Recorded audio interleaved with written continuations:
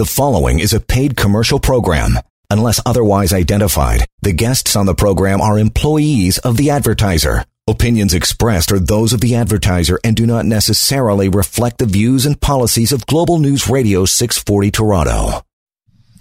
It is indeed. It is 1:05. Welcome to your Sunday afternoon edition of the Employment Law Show. Ready to go here. Andrew Goldberg standing by, ready to answer your calls. 416-870-6400 is the number. Live show under these dark skies this hour in Toronto. Got tornado warnings, got all kinds of stuff. Dogs and cats living together, mass hysteria.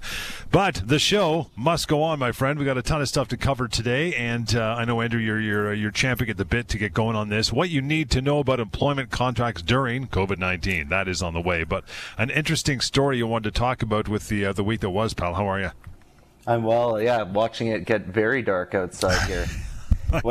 Listen, good time to sit back and listen to some employment law help. That's it. But yeah, the story I wish to speak to today deals with the We charity. So, as many of your listeners might know, the federal government enlisted a charity known as the We Charity to administer the student program, like the student volunteer grant program. And there were allegations made that, you know, Justin Trudeau had some ties and his family had some ties to this program. And we're not going to get into the political aspect of things. What's kind of interesting from the employment perspective, though, is as a result of these allegations, the federal government and We Charity decided, look, we're not going to go ahead with this. It's better that we just forget about it. But as a result, there were over 450 workers who lost their job with We Charity because they had nothing to work on, obviously. And these workers were either labeled as a fixed term contract, so they were hired for a finite period of time, maybe 6 months, 12 months, and others were listed as independent contractors. Now, I expect what's going to happen is the We Charity is going to say, look, as contractors, you know, you guys aren't entitled to any severance and get the heck out of here. Sorry, we don't need your help. And that's it. But the reality is these contractors, although it might state that on their employment agreement, or they might get paid, you know, without taxes being taken off and with HST being put on, it doesn't change the fact that many of these people, we've talked about this many times on the show, at law, these people will be considered employees. So here's about 450 people that are very likely going to be considered employees at law, and all of these people are likely going to be entitled to severance. So, you know, if this applies to you, if you're labeled an independent contractor, it's, you know, in your job and you lose your job, don't just look at your agreement and say, oh, it says I'm an independent contractor, so I must be owed nothing. You know, what's going to dictate whether you're a contractor or an employee is the relationship itself. So if you work full-time or close to full-time, if your employer controls what you do, your day-to-day tasks, your hours of work, how your work is to be performed, etc., gives you the tools. If you get paid consistently, time in and time out, it doesn't matter how much profit or loss the company incurs, you're likely an employee and owed severance. So if you're ever let go from a job and you're labeled an independent contractor, please make sure you get legal advice to see if you're in fact would be considered an employee at law and in fact owed a severance. Now, those people you mentioned that could be on a fixed-term contract, meaning they were hired for a certain amount of point. If that contract, say, has another 3, 4, 5, 8 months left in it, and they're said, you know, here's your hat, what's your hurry, out the door you go, are they not obliged, the We Charity that is, to pay them the outstanding balance of that contract to fulfill it? Yes, John. So absolutely. If you are subject to a fixed-term contract and that contract is breached from the perspective of the employer says, look, we don't need you for the full duration anymore. We don't need you anymore. Go home, as you've said. It's very likely that you could be entitled to the balance of that contract. And in many cases, the balance of that contract is worth more than your severance would normally be if you were just an employee subject to a regular contract that wasn't a fixed term. So I've dealt with this many times. I've had people come to me and they've been in a year, let's say they've been subject to a year-long fixed-term contract, and they're let go 1 month into the contract. They have a claim for 11 months of pay, only for working the 1 month. So you could be entitled to a huge amount of money. If you're subject to a fixed-term contract, certainly that's something you're going to want to have reviewed in the event you're terminated and your contract's terminated. Yeah, I remember having that conversation with Lior a few years ago. He had a similar thing with a guy that was a pretty high up fiduciary, a CEO, and he was on a 3.5 year contract.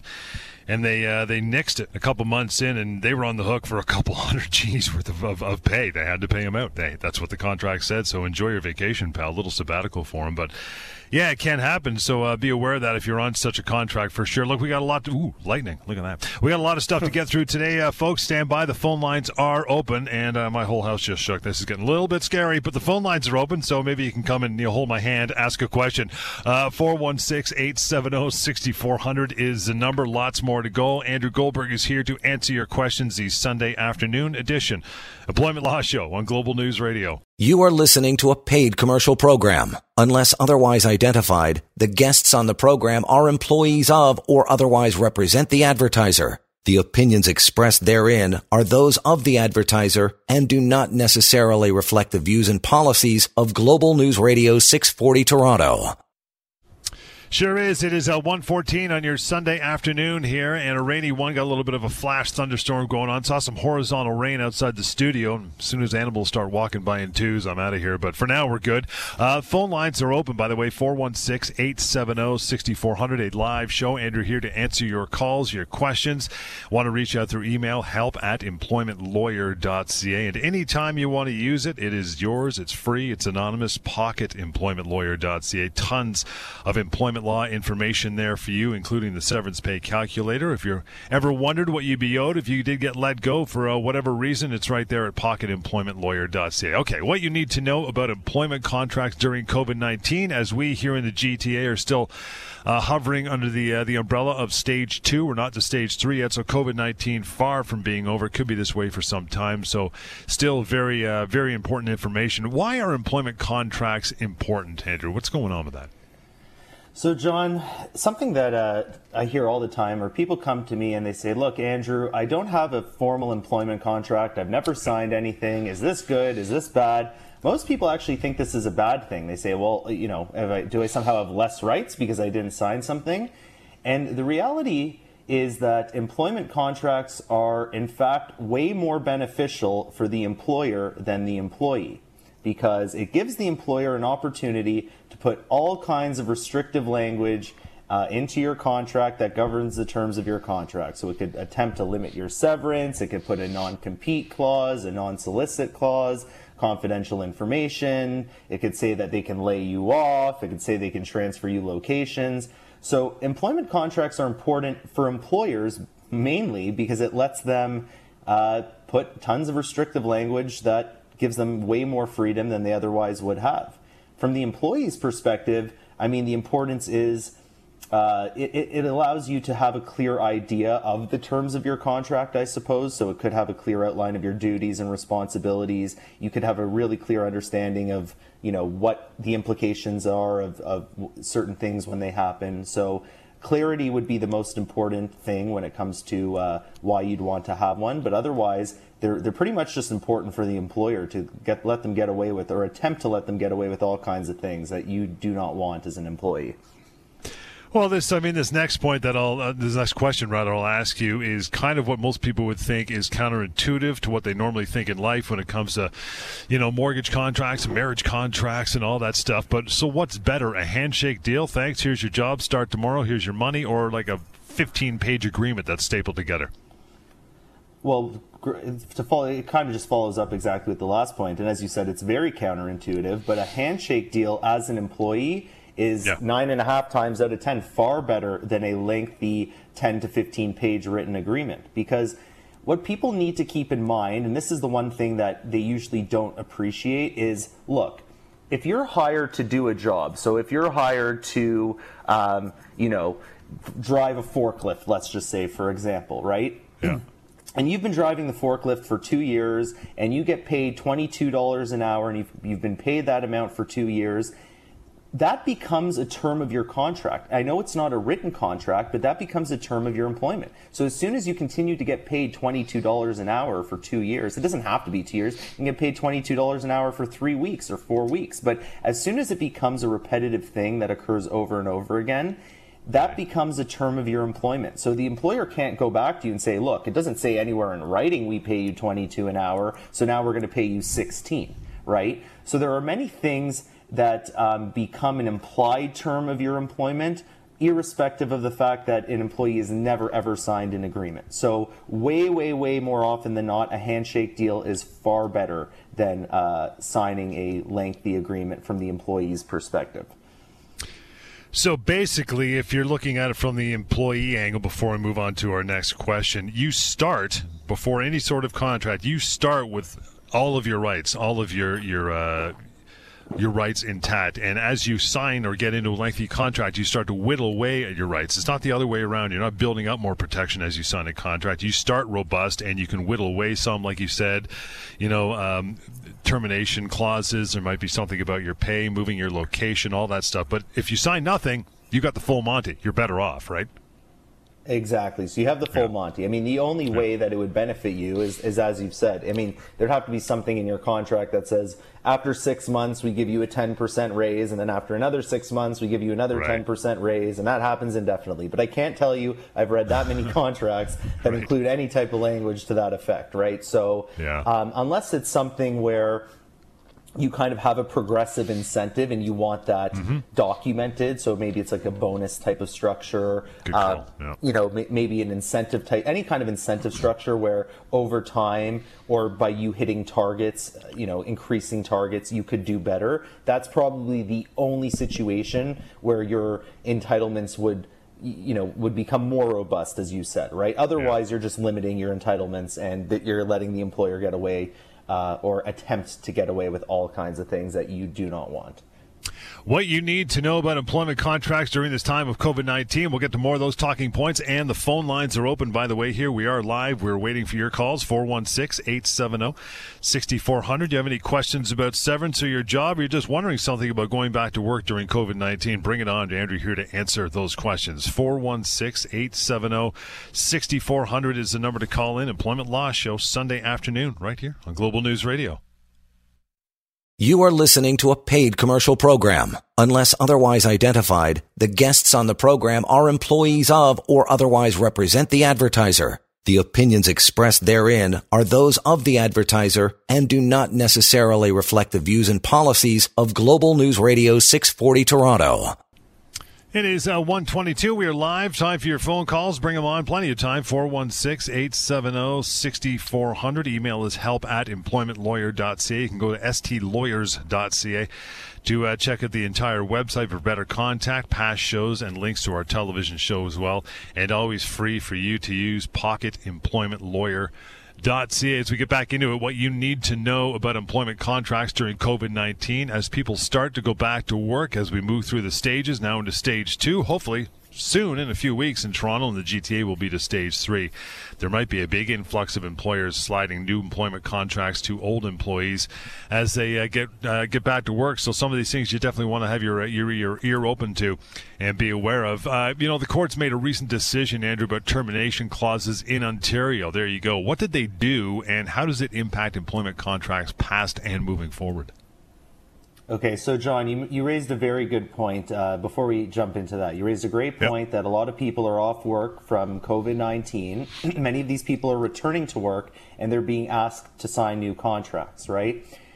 However, there's now a second reason why employees are going to be asked to sign a new contract, and that's because the highest court in Ontario just released a decision which pretty much invalidates, I would say, over 90% of what we call termination clauses that can be contained within contracts, okay? So when we talk about severance on the show, when I've talked about it, when Lior has had the chance to speak about it, any of my colleagues, what we're talking about is your full severance entitlements, okay? And what employers try to do, as many of the listeners probably know by now, is they try to sneak in language in your contract that takes away your full severance entitlements and limits you to your minimum severance entitlements.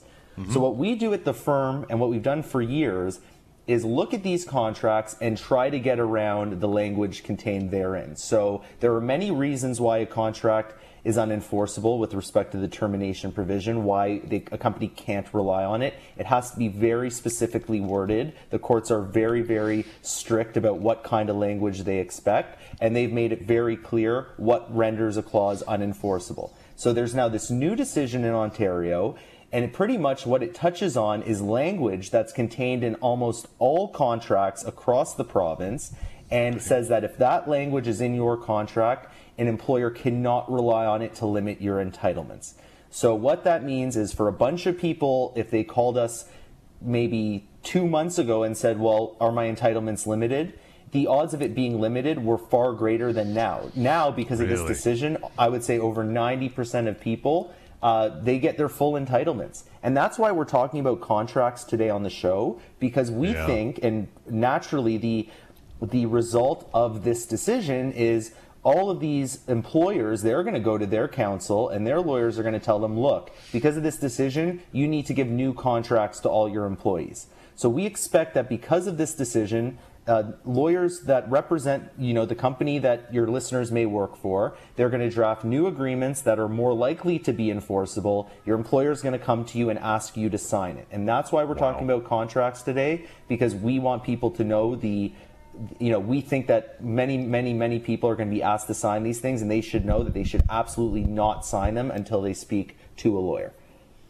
And the quickest way, short term, you want to get some answers now. The phone lines are open. I'm telling you, this is the time to call Andrew and at least, poke the bear, get some questions, and move on from there so you're a little wiser at the end of the show. 416-870-6400 is that number. We got open lines. We are live here at 1:26 on a Sunday. help@employmentlawyer.ca is the email address.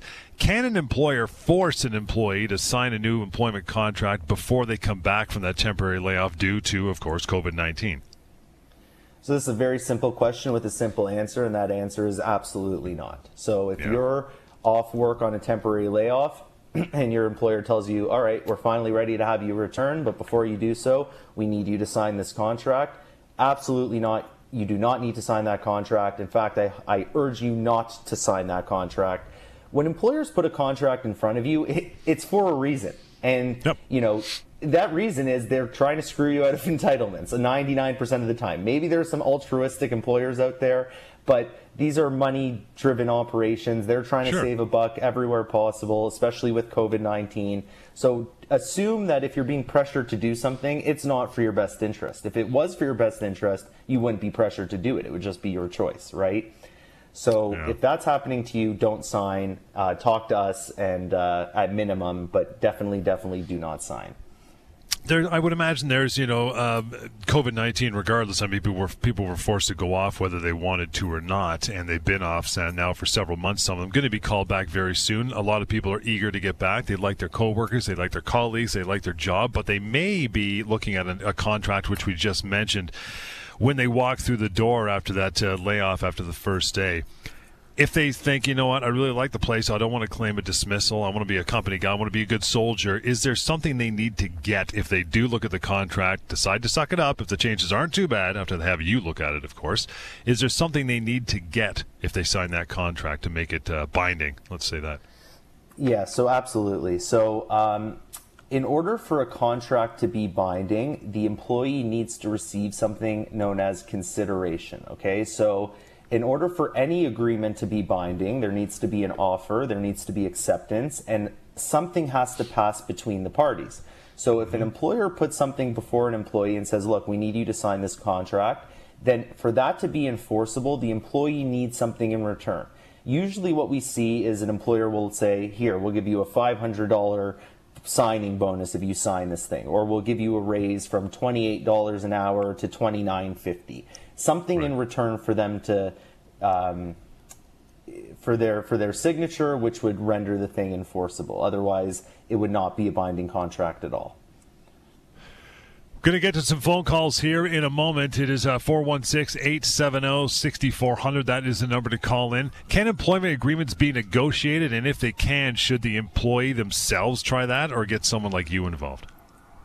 Well, that's a great question, and that's going to be very, very situational, okay? So I do contract reviews all the time. Someone comes to me, they say, Andrew, I just got offered this position and this role. What do you think of the contract? And I review the contract with them, and I say, here are the 5 things that I see as a concern. This is going to attempt to limit your severance. This is going to limit what you're able to do in the event you're terminated or resign. There's a lot of non-compete language. So, if you work in a certain industry, sometimes there's language in the contract that says, for 12 months after, your termination or after your resignation, you can't work for any of our competitors in the same field, right? So there's all kinds of things that I see and I flag for people. But whether or not you're going to negotiate this is up to you, because it's all about everyone's individual risk tolerance, right? So, if a company has 10 viable candidates for a job and you're their number one candidate, but the second person's pretty close, if you start pushing back a lot, at some point they might say, forget it, let's just move on to the second person. Yep. Right? Sure.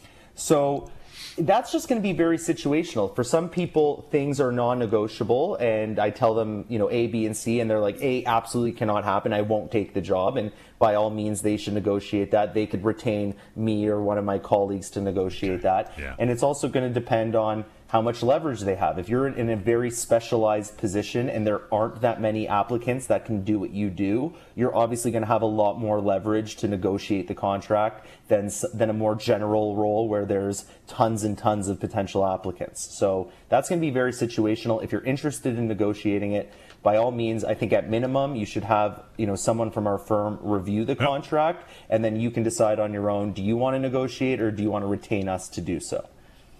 We'll take a short break, get to some phone calls. Kevin, Michael, see you guys. Stand by. Don't go anywhere. We will get to you and your phone calls as well. 416-870-6400. It is help@employmentlawyer.ca, the email address. It's the Employment Law Show, coming right back on Global News Radio. You are listening to a paid commercial program. Unless otherwise identified, the guests on the program are employees of or otherwise represent the advertiser. The opinions expressed therein are those of the advertiser and do not necessarily reflect the views and policies of Global News Radio 640 Toronto. It sure is. It is 1:32 Sunday afternoon edition. Andrew Goldberg here answering your questions. Might get to some emails later on. We're talking about contracts coming back and how they do with COVID-19. First, though, as always, callers top priority. Mike, thanks for standing by. Good afternoon. How are you? Hey, good afternoon. I'm well and inside looking at the storm. Yeah, no kidding. What's up?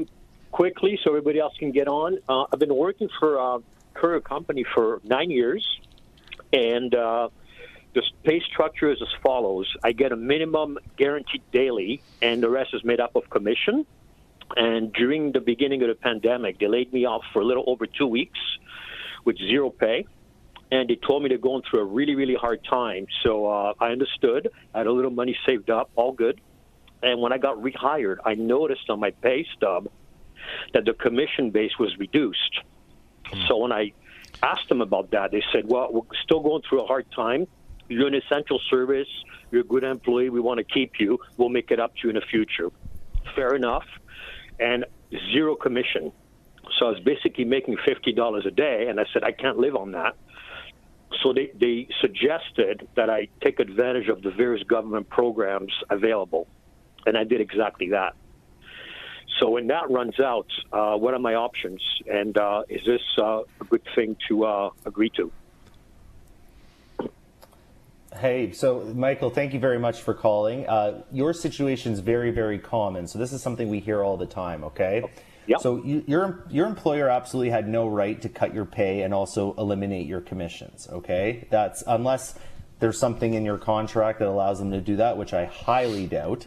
I didn't sign anything. Exactly. So I would say absolutely not. They have no right to do that, okay?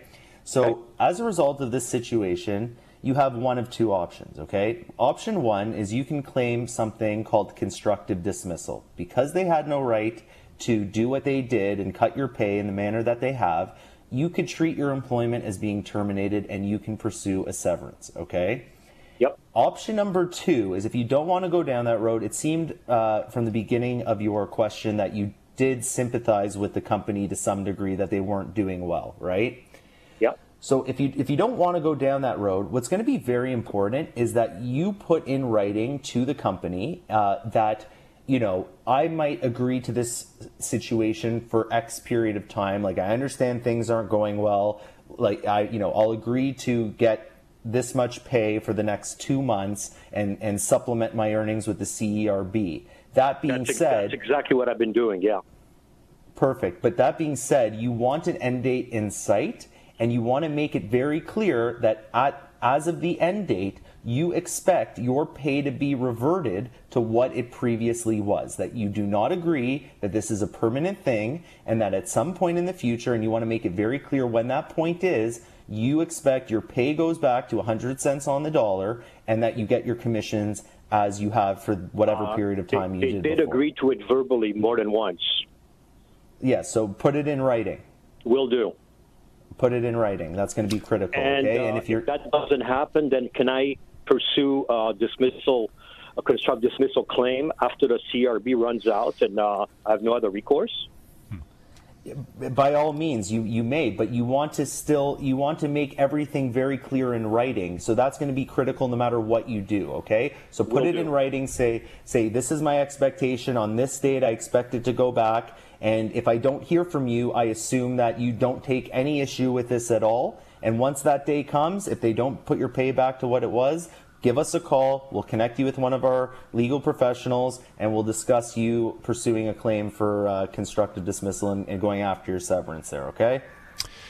Michael, appreciate the call. Here is that number to reach out if you don't know it already, 1-855-821-5900. Again, 1-855-821-5900. That's the number to put you in touch with Andrew and the rest of his team at the firm there as well. help@employmentlawyer.ca, by the way, is the email address. Moving on to Kevin. Kevin, thanks for standing by, fella. How are you? Super fantastic. How are you? Beautiful. Ready for your question, man. What's up? So here's the situation. A friend of mine, she works in a pharmacy, been like a lab tech or whatnot for about three and a half years. Part-time worker, generally doing about 25 to 35, an average of 30 hours a week, week in and week out. Enter the age of COVID, then went into basically laid off, and then due to situations was forced into a 2-week quarantine. Now the problem was where they were currently living. They were living with somebody who was high risk, so the employer demanded that they move to a new location, like residency, like move their house and find an apartment away from this high risk person. This person asked their employer for a job letter to confirm employment. The employer said no, that would be unfair to the rest of the employees. Found an actual new place to live, and now what the employer has done is basically slash the hours to under 10 hours a week, and sometimes can't even get a hold of the employer. So I'm just wondering what sort of recourse, what sort of action, and is this basically even? Oh, I know it would be considered constructive dismissal, but is that it? Hi, Kevin. So just to clarify, your friend was living with someone who was high risk in the sense that if that person contracted COVID-19, they would suffer from, serious symptoms from that. Is that what you're saying? Yeah, like her mother, she lived with her mother, had COPD. Okay. So, I mean, look, at the end of the day, this person had no obligation to begin with to move. If this person thought it was a concern that she lived with her mother, that would be on her to say, look, I'm not comfortable going to work right now. Here's a doctor's note that says my mother's very ill and it's too risky for me to come in. But by no means can the employer have compelled your friend to have moved in the first place. I find that very odd. I've never heard anything like that at all. And now the fact that they've had this individual move and take on a new expense. I assume they're paying rent or to some degree in this new place and now cutting hours. I mean, that can be considered a very bad faith dealing. So not only can you treat this as your friend treat this as a constructive dismissal, but it's possible that they go after the employer for additional damages for the bad faith manner in which she was asked to move, which the employer had no right to do in the first place, and then only to find out once she moved, she wasn't going to get hours anyway. So you're saying punitive damages? It's possible, yeah. I mean, I would need a little bit more information. I would need to probably see the communication and get a better sense of exactly what was said. But based on what you're telling me, yeah, for sure, there could be some exposure for additional damages, absolutely. I've never heard anything like that. I find that very perplexing situation. I have no idea why the employer would do that. Everything is documented over email over the span of the last 6 weeks, and currently her spouse is working with you guys already in an unrelated issue, so I'll get her to give you guys a call. Yeah, never hurts. Thank you, Kevin. Appreciate that. Brand, stand by. You are up next. So just hang on through a quick break here. We'll get right back to it, and plenty of time for your phone call as well. 416-870-6400. Employment Law Show. Global News Radio. You are listening to a paid commercial program. Unless otherwise identified, the guests on the program are employees of or otherwise represent the advertiser. The opinions expressed therein are those of the advertiser and do not necessarily reflect the views and policies of Global News Radio 640 Toronto. 1:44 in your Sunday afternoon here, 416-870-6400, the number to call in, ask Andrew your questions, get some quick answers. You want to follow up afterwards, help@employmentlawyer.ca. And you can always use pocketemploymentlawyer.ca as well. That website is absolutely free and anonymous. Brand, thanks so much for standing by. How are you? Great. Thank you for having me on, and great show. Avid listener.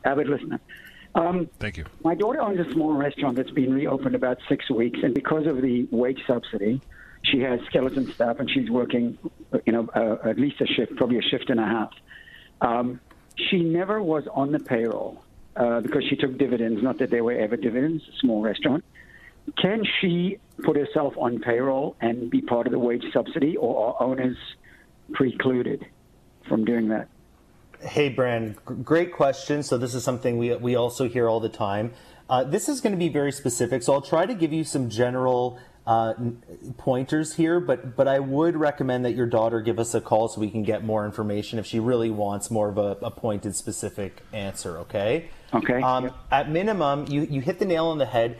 In order to receive the wage subsidy or qualify for the wage subsidy, it only applies to eligible employees. So number one, she would have to make herself an employee as of a certain date, right? So she can't, I don't believe she can do that retroactively for the previous pay claim periods, okay? Right. Number two, my understanding, and again, it's a very complex regulation, so I would need to get further information, but my understanding is dividends are not considered eligible remuneration, so only salary is. I believe the wage subsidy is possible for you as an owner to qualify for the wage subsidy and pay yourself as an owner manager the subsidy. However, you would have to receive salary, not dividends, okay? So that is fundamental. So you hit the nail on the head there. But if she could, in fact, qualify to get it herself for her own work as an employee or manager owner, as it's defined in the legislation, it would only apply going forward, and she would have to pay herself a salary. So I would recommend, I would need further information from her to kind of make a concrete assessment. I do believe it is possible. I'm pretty certain that it is possible, but I would need more info from her, and we would need to narrow down what period of time she wishes to get this coverage for. Okay? Yeah, she will get hold of you. But basically, the answer is yes, as long as it's only a qualified yes. As long as she only goes on payroll, say from June 15th, she can't go anywhere further back when she did start working, because then you claim that in another couple of months, apparently, a couple of weeks. So she can't claim before that when they opened, but from when they opened, she can claim if she's been on payroll with the rest of the staff.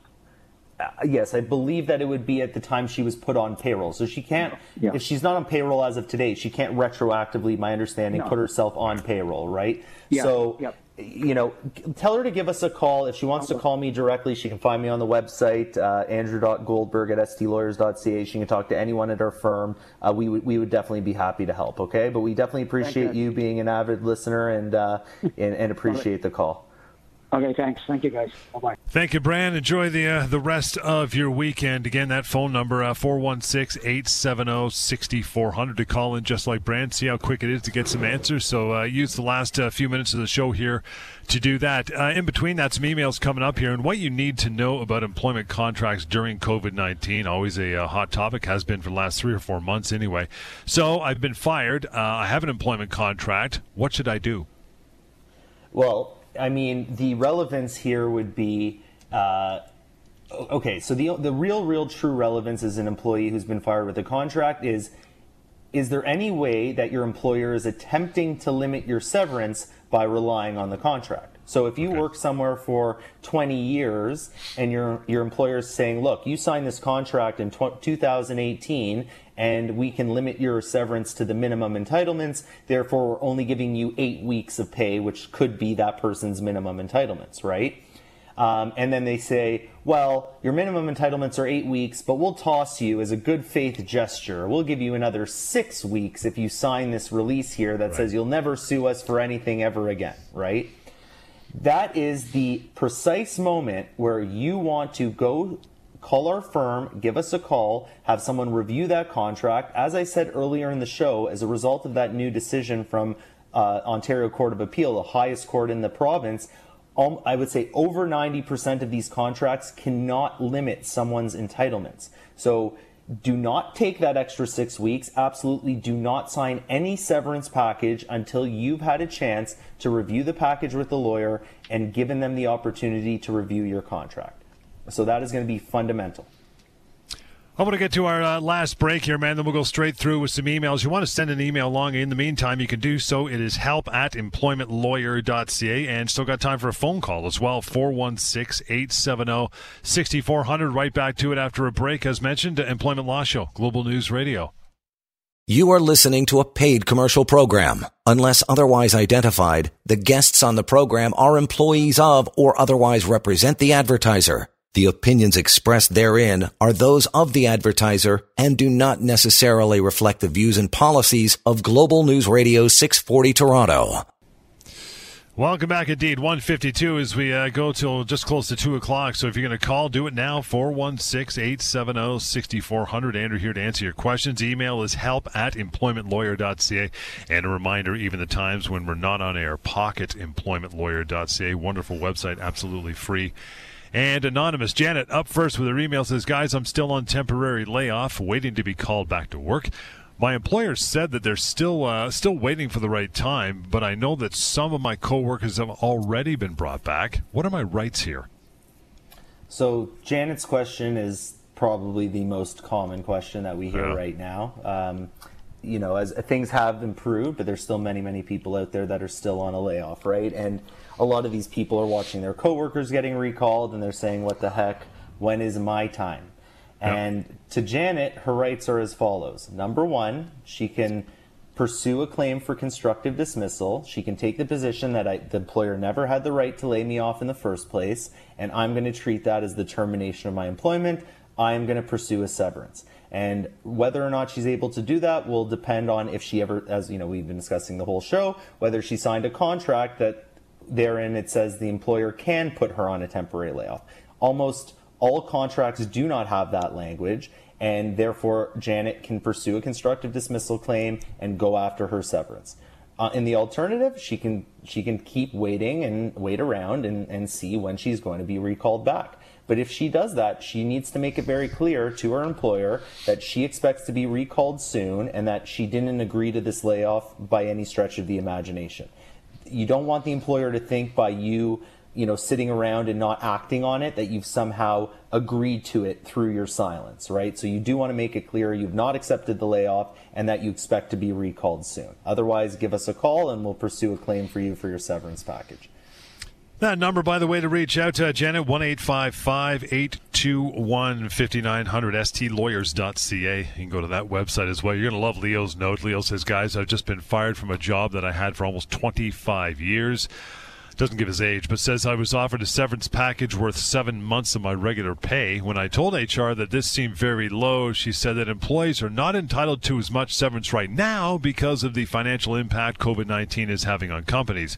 Is that true? Also, should my severance include my overtime pay? I've worked at least 55 hours a week for the last 15 years. I even worked overtime in the last 3 months. Thanks. Wow. Wow, yeah, definitely. So great question from Leo. So the first part of the question is, the employer's ostensibly saying, look, you might be owed more than 7 months of severance. And I know we don't know Leo's age, and we talk about the show all the time that your severance is based on your age, your length of service, your position, all those kind of things. But you can safely assume that with 25 years of service, this guy's severance is worth more than 7 months of pay, okay? That being said, his first question is as follows. My employer's not doing well right now. They're telling me, look, because companies aren't doing well, severance entitlements have decreased somehow. Is this true? Absolutely not. This is so far from the truth. It's, you can rest assured that this has absolutely no impact on your entitlements, Leo. Your entitlements to severance is based on your personal situation, your length of service, your pay, your job, right? So it's an interesting question, though. I mean, from a kind of an equitable standpoint, but from a legal standpoint, absolutely not. Your severance entitlements are not impacted by any financial troubles that the company may be having. Okay? And then I believe the second part of the question, so Leo also received of overtime. Yeah. So with respect to overtime, it's, when we're talking about your severance, if you've consistently worked overtime for I think he said the last 15 years, he's worked 55 hours a week. And he even says that includes the last 3 months. So that's during this COVID-19 period. He still was working overtime.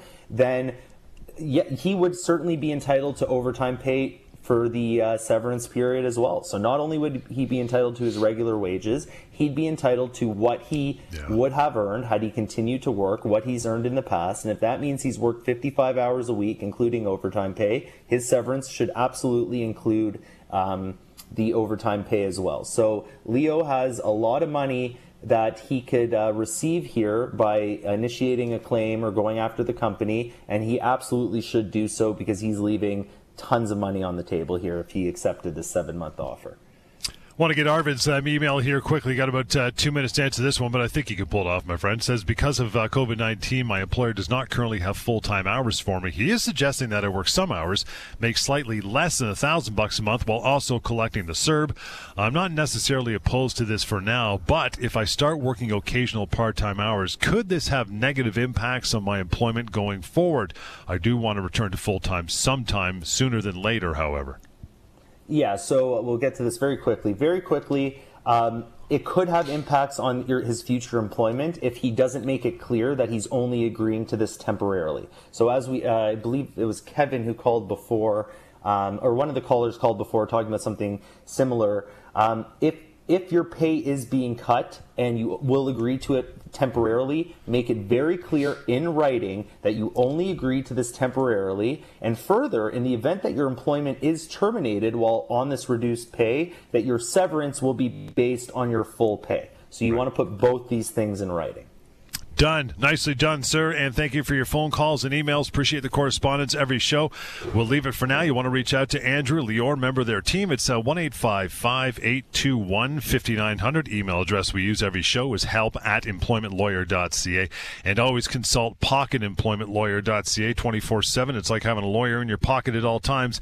And if not that, give them a call at any time as well. We'll catch you next time on the Employment Law Show on Global News Radio. The preceding was a paid commercial program.